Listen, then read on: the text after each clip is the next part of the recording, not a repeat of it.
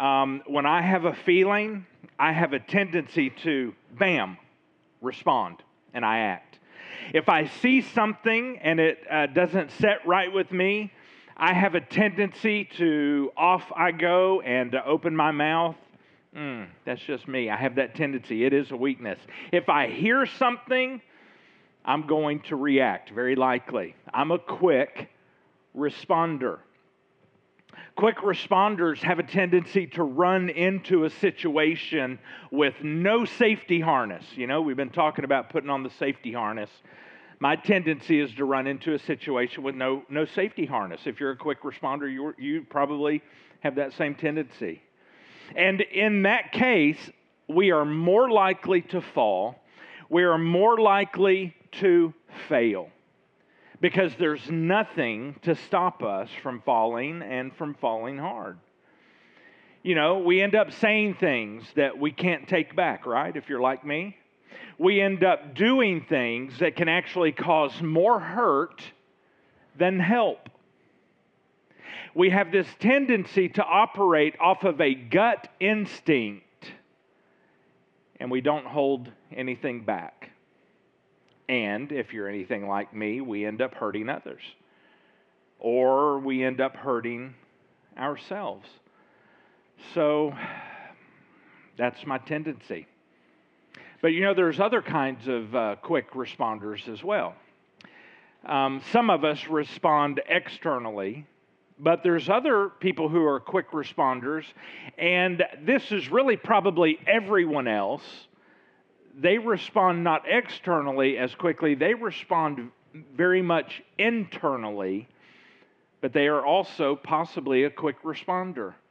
And when we respond internally, we take things in and we begin thinking about them and rehearsing them in our mind over and over again. And slowly, we begin to destroy ourselves. If we are internalizing our quick response, we begin to destroy ourselves from the inside out. And it all starts right here with our mind. And sometimes it progresses to where we begin to destroy ourselves physically. Now, whether you're an external or an internal quick responder, a lot of times we don't understand why things keep turning out the way they turn out in our lives. We don't understand what's going wrong. We just understand this: I'm not happy.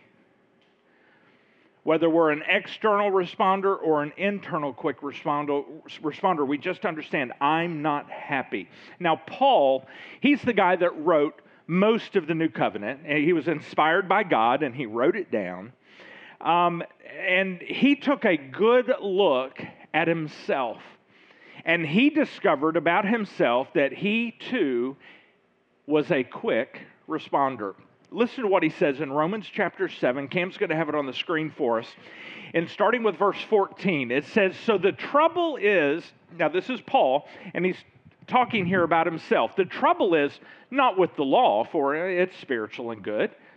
He said, "The trouble is with me, for I am all too human," he says. "I am a slave to sin." Now listen to what he says in verse 15. He says, "I don't really understand myself, for I want to do what is right, but I don't do it. Instead," hello McFly, he said, "I do what I hate." Now, this is the very same guy who wrote the passage that we have been using for our springboard for this series. I want to review that passage again this morning. Here's what it says. Ephesians chapter 5, starting with verse 15, Paul says, "So be careful how you live." In other words, stop, look around, be very observant, compare things, know what's going on, make sure.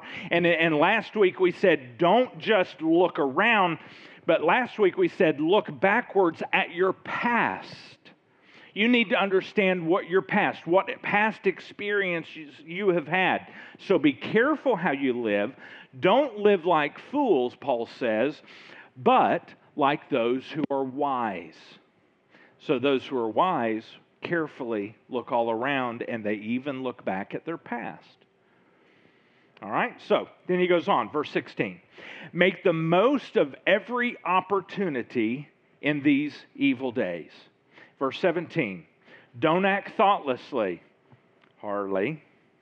Don't act thoughtlessly, but understand what the Lord wants you to do. All right, that's the springboard passage for this whole series. And because of that, we said if we need to live like those who are wise, Paul says, hey, be careful, be careful. Look all around. And we're going to want to do what the wise thing is. And the wise thing for you may not be the wise thing for me. Now, we're not talking about those things in the Bible that very clearly in the New Covenant says, don't do this. Stop this. Don't do this. We're not talking about those things. We're talking about all of those many things that the Bible really is not clear on. All of those things. So what may be wise and legal for you to do may be legal for me, but may not be wise. So we said we need to do the wise thing. Don't act thoughtlessly. We need to be careful and cautious and look around. And part of that looking around, we said last week, is looking at our past and saying, because of my past, what is the wise thing to do now? We even said that, here's a little phrase to help you understand, because we're not talking about what is okay, what does the Bible say, does the Bible really say anything about that, and if it doesn't, well, then I must be able to do it. Now, that's the wrong question. The question we're asking is not, is it okay? The question we're asking is, instead, is it wise? Because it may be okay for you to do something, but it may not be the wise thing. And Paul is not calling us to a level of living that says, do what's okay. Paul is calling us to a much higher level of living that says, no. Do the wise thing. So here we have this little phrase we came up with. We said, asking if it's okay means we're about through. Instead, what is the wise thing to do? Now, last week we made that wise question even wiser by including, because of my past experience, what is the wise thing to do? Now, this week, we're going to make that wise statement, which became wiser, we're going to make it even wiser today. Because today we're saying, as you look around, as you're being careful, not only are you going to look at the past, but we're going to say you're going to look around you and see what's going on right now, immediately, in your immediate surroundings, and what is your emotional state right now. Because here's what we're saying. Because of your emotional state and my emotional state in any given moment, something may be okay to do, but it may not be wise. Now, in 3 hours, well, it might be the wise thing in 3 hours. But at this very moment, it may not be the wise thing. So today we're going to be asking this question. In light of my past experience and my current situation, what is the wise thing to do? Now, if you have a first responder, a fast responder nature like I do, then everything inside of you, your reactive nature, may be screaming, woo, go full speed ahead. And we're saying, no, stop. Calm down. Look around. You're looking at your past. And you're going to look around at your immediate situation, because we need to be careful how we live. So here are some of the things that we need to look at. Here's the first. Are you in this moment, are you craving something right now? Now, the cravings that we have in our lives are really hardwired into us, each one of us. So perhaps at this very moment, when you stop and you're looking around, you're being very careful, you've looked at your past and you're looking right now at your current situation, you may be craving to have value. Which means that maybe in our fallen, weak state, we may be feeling worthless. You may be feeling absolutely worthless. And you don't have to look far in the Bible to find people who felt worthless. Do you remember Moses in the Old Covenant, the Old Testament? I mean, Moses was the prince of Egypt. And through the circumstances of life and the decisions he made, he became a shepherd. And he struggled with feeling worthless. We don't have to look far. Maybe your current emotional state in any given moment that you're trying to make a decision, maybe you're feeling worthless. And that immediate feeling could make you do something that, yeah, it's okay, but it could be very unwise in that moment because of the way you're feeling. You're in a weakened decision-making state. Here's another one. Maybe in this moment that you're trying to make a decision that you're kind of craving some entertainment or you're craving some excitement.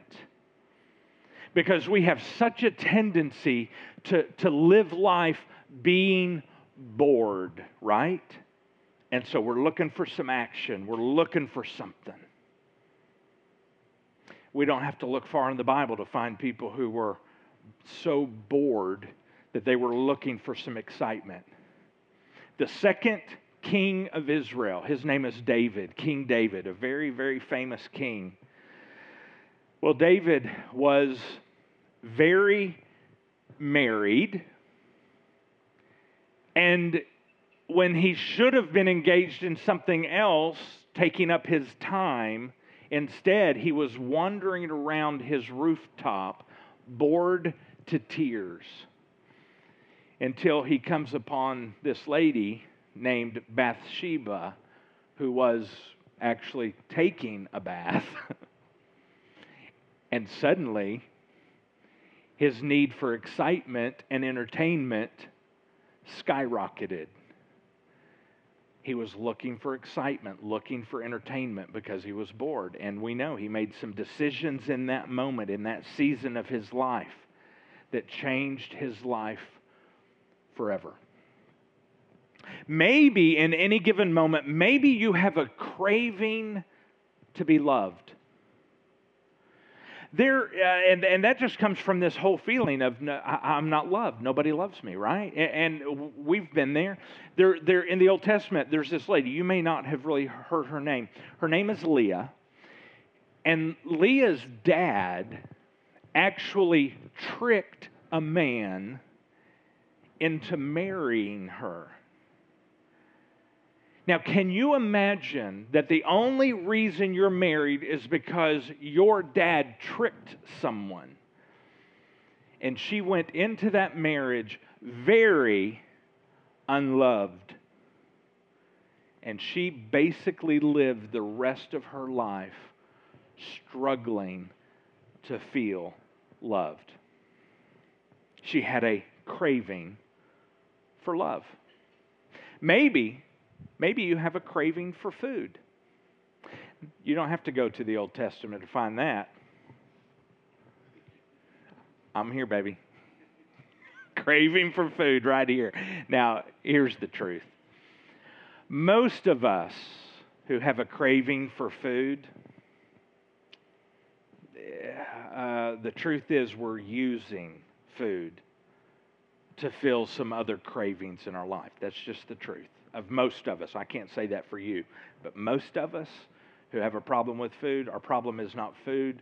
We have other problems, and the food is our medicine, right? Yeah. And evidently, it actually makes the problem get bigger. Literally. But all of these cravings that we have, here's the truth. The craving at its very core is something designed by God. And He designed it to cause us to pursue God and to have ultimately our cravings met and fulfilled and satisfied by Him. Now listen, that's a slow process to have to have your craving drive you toward God and have God ultimately be able to satisfy those cravings, it is a slow process of growing that relationship with God. But instead of that slow process, we are quick responders, right? We quickly respond to our cravings, and we opt instead for an instant, for a reactive, temporary relief. And usually that damages us. And then we feel that damage, and we are experiencing that damage, and guess what happens? We react again. And we go back to that same temporary relief, reactive relief. We do that again, and guess what? We're damaged again. And then we go back for some more relief. And it is this cycle that we run through with our lives. Let me give you an example. If you are a father of a daughter, and everyone else, you just kind of come along with the ride. You're going to be there with us too. But let me give you an example. If you are a father of a daughter, think with me for a moment. Your daughter has this God-given desire to be loved. She has this God-given desire for security, and she craves love. She craves security. It's God-given. And along the way, as she's growing up, she discovers that if she lets a boy touch her, that he will care for her. In fact, he's promising to care for her if he can and if she will. And the more he touches her, the more that he guarantees that he'll be there. And the more she believes him. Because after all, he is around and he does care. And the more she feels cared for. And when she has sex with him, she really feels in that moment loved and accepted until they break up. And then suddenly, she's devastated. Because now she is unloved, and now she is not cared for. But she knows. She knows that I can be loved and cared for, and I can be secure in that moment. So she knows she's not without a boyfriend for long, right? So she quickly finds another boy. Now listen, do you want her to bounce from boy to boy to boy as she is searching for love and acceptance? Over and over and over again. Relationship after relationship. Guy after guy after guy. As a father, would you rather her find that love and acceptance in a healthy, nurturing relationship with her dad, where you can show her unconditional love and you can show her grace and compassion and kindness and the security of, I'm not going anywhere? Yeah, right? I don't know a father. I don't know a father who would want to see his daughter with all of those bad memories and bad experiences and emotional collateral damage. I don't know a father who would want that. And God looks at you and me the very same way, longing for those cravings to drive us deeper into a relationship with Him. And guess what? That takes time. And it takes work, doesn't it, on our part to move our lives in that direction.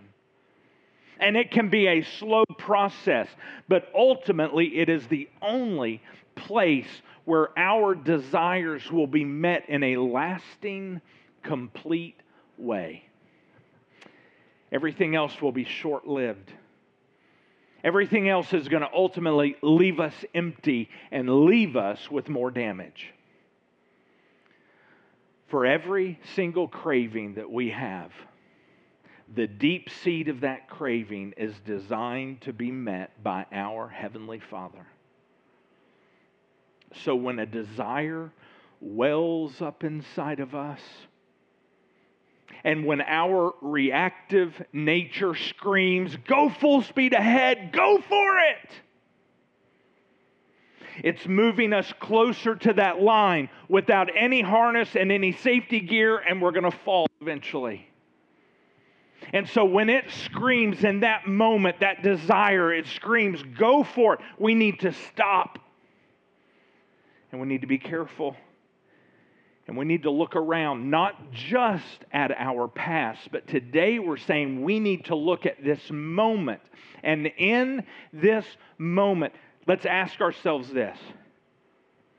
What am I craving right now? Am I feeling worthless right now? Because if I am, I'm going to make an unwise decision. I need to put the brakes on. Am I feeling bored right now? Because if I am, I may be approaching an unwise decision. Am I not feeling loved? Am I physically hungry?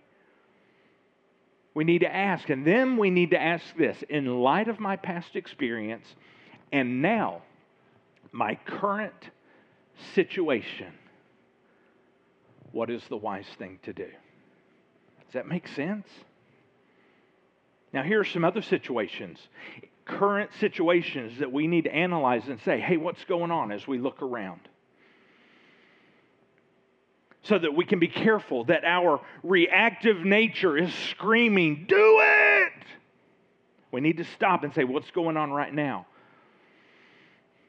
Especially when we are wounded, when we are hurt, angry, or anxious. Let's look around. Maybe we need to ask ourselves, has someone said something or did they do something that wounded me emotionally? There's this guy named Jacob, who, by the way, his first wife, her name was Leah, that we just talked about. This guy named Jacob, he had a lot of sons, some of them from Leah, some of them from this other. He had a lot of sons. But he had one favorite out of all those sons. And guess what? He let all of his other sons know they were not the favorite. Yeah, nice, huh? They were emotionally wounded, devastated. We need to ask ourselves, has someone said something or have they done something recently, right now, in this moment, that has emotionally wounded me? Here's the second thing we need to look. Are we physically in pain? I'm not talking here about emotional pain, really just physical. Are we in physical pain? When we are in physical pain in that moment, we are very likely to make an unwise decision, trying to escape that pain. We need to ask ourselves, am I physically hurting? We need to look at our lives in that moment. Have we just had an argument with someone? Let's go back to Jacob for a minute.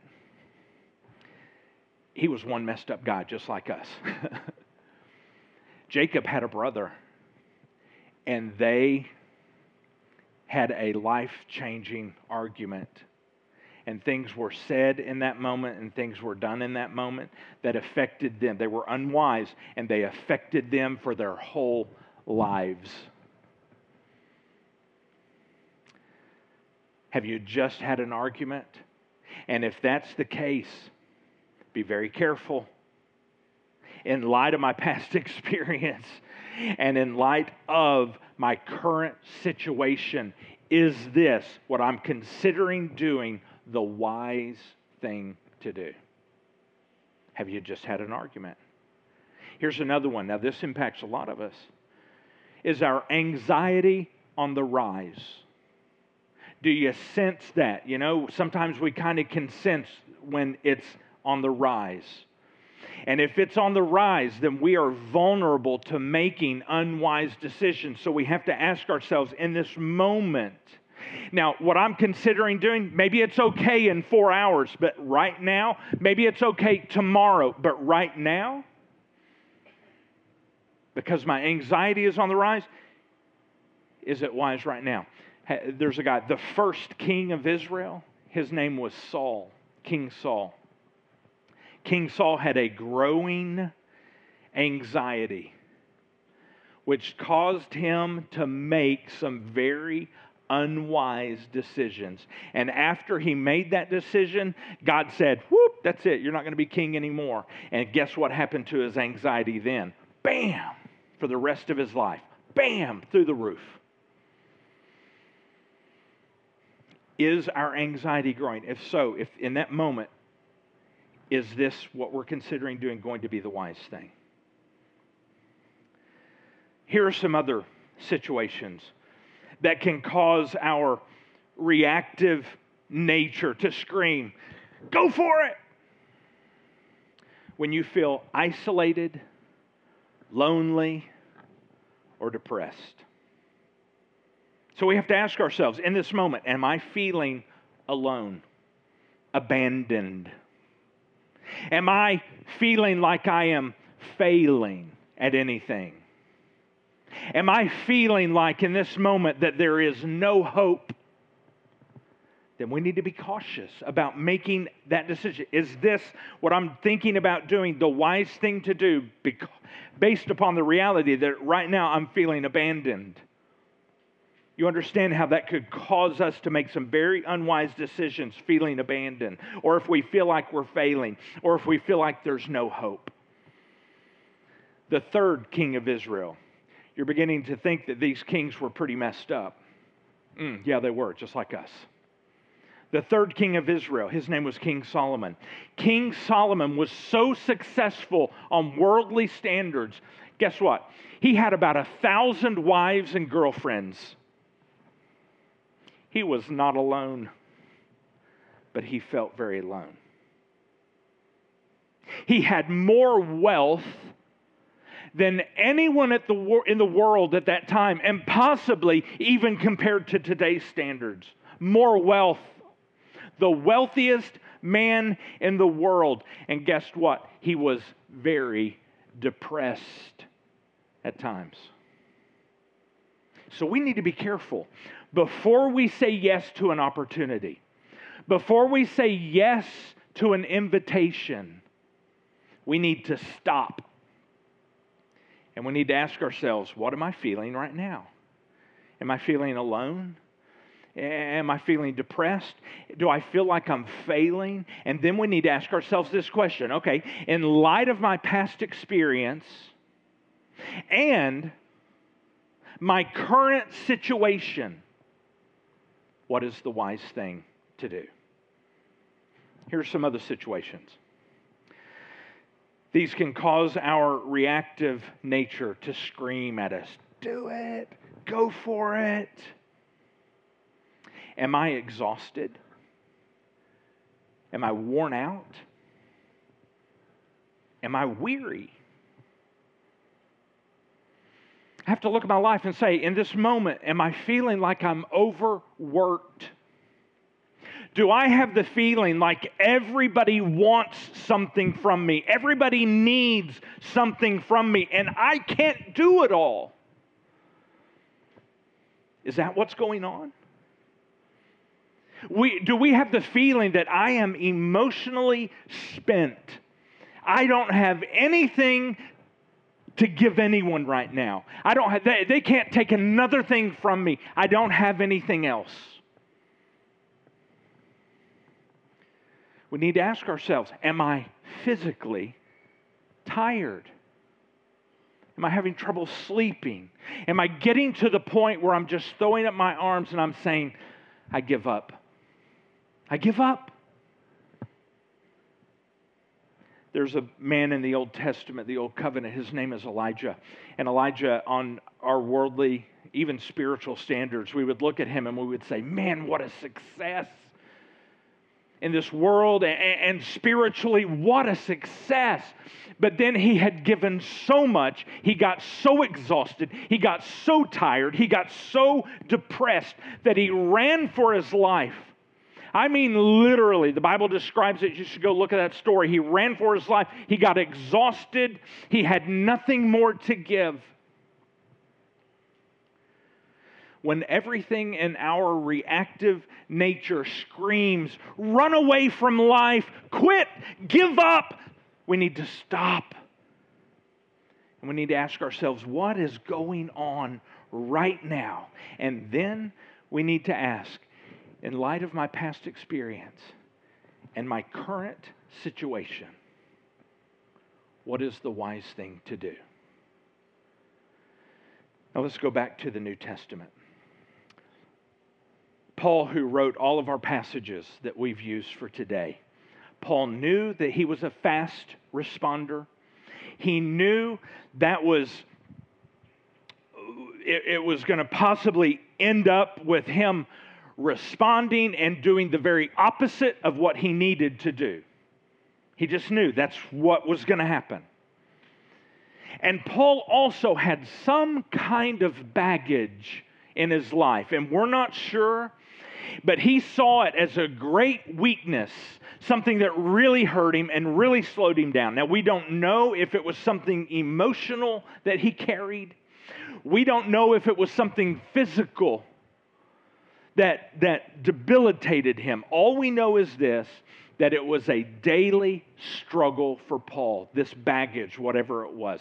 Here's what Paul has to say about it. I'm going to ask the band to make their way up as I read this. Listen to this, 2 Corinthians chapter 12.